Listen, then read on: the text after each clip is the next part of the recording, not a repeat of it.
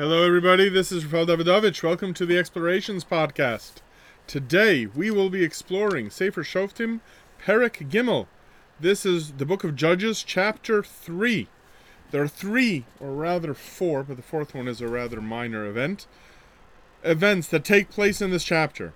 The first thing, at the very beginning of chapter 3, is the specific mention of something that we have heard a number of times before, that since the conquest was incomplete, meaning that the Bnei Yisrael, the Jewish people, had not fully conquered the land, they would have to maintain a military edge.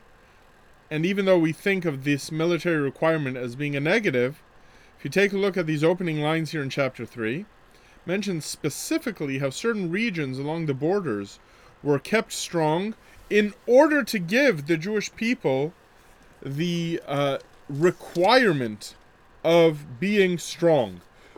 The idea was that they could never become complacent. You see, there's a possibility, which is alluded to in chapter 2, that the Jewish people might have had the option of being complacent, that since they can't fully conquer their enemies, they'll just make peace with them and cease their military activities, and this would have led to their utter annihilation through general assimilation.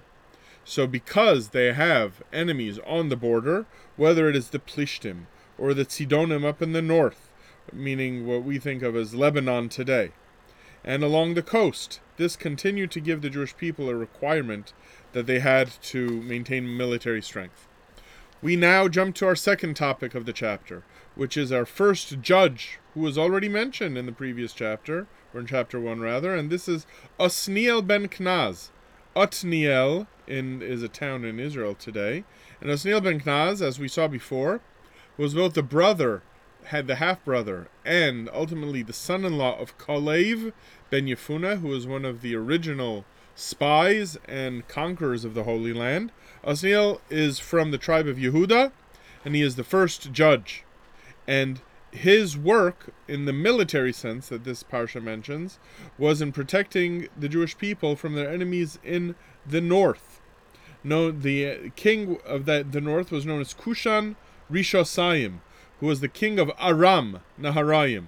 This was the king that exists in the area between the Tigris and Euphrates rivers. That's why it's known as Aram Naharaim, Aram of the rivers.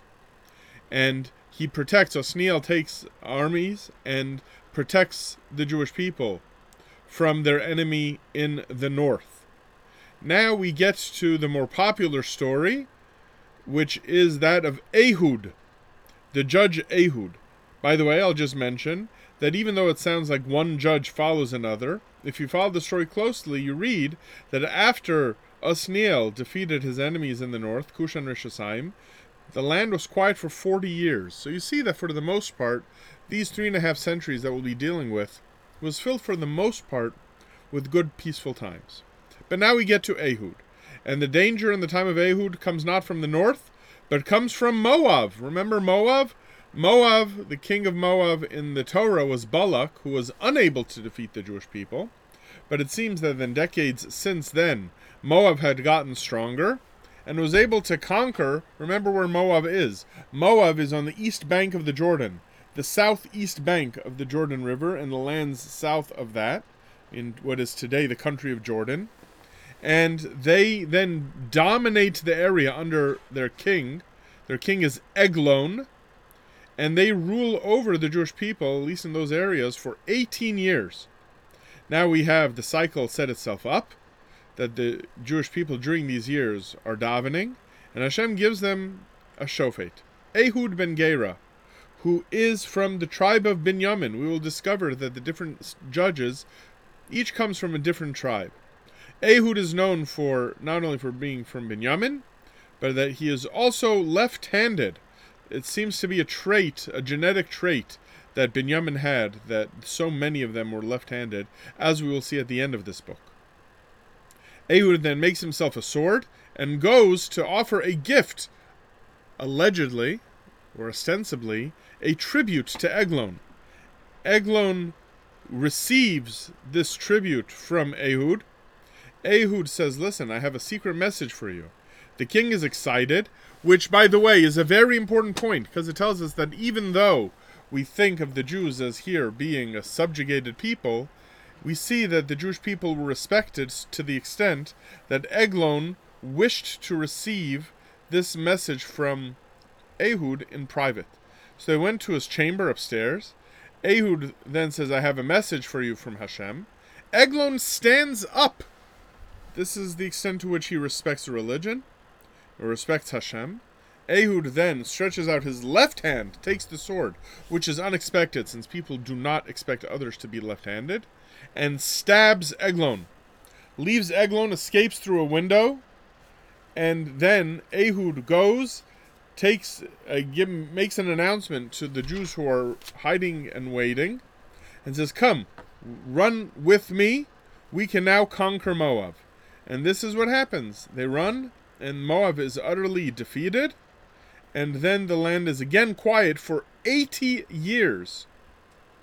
Following those 80 years, or at some point during those 80 years, at the end, we have the next judge, Shamgar.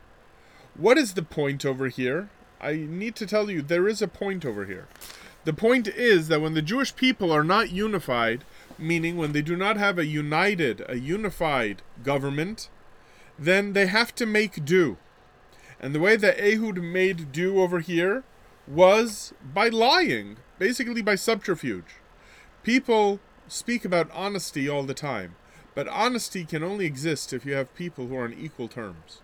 For anybody to accuse Ehud of lying or being dishonest, we would say, if you were a Jew in Auschwitz, would you take the opportunity to lie to a German guard in order to kill him and to take or to run away from the concentration camp?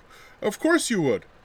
Meaning, lying is something that we all know, and I could give many examples, but I want to keep this brief, is necessary to achieve political salvation or political dominance, or simply to be saved from someone who is more powerful than you. I'm not encouraging lying as a concept in your relationships, God forbid.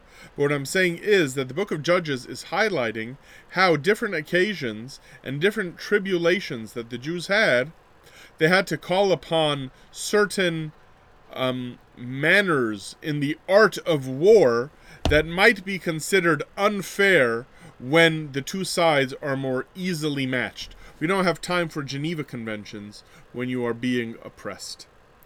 I'll leave that thought with you, and I hope to continue next week. Please let me know if you're interested in these podcasts on Navi.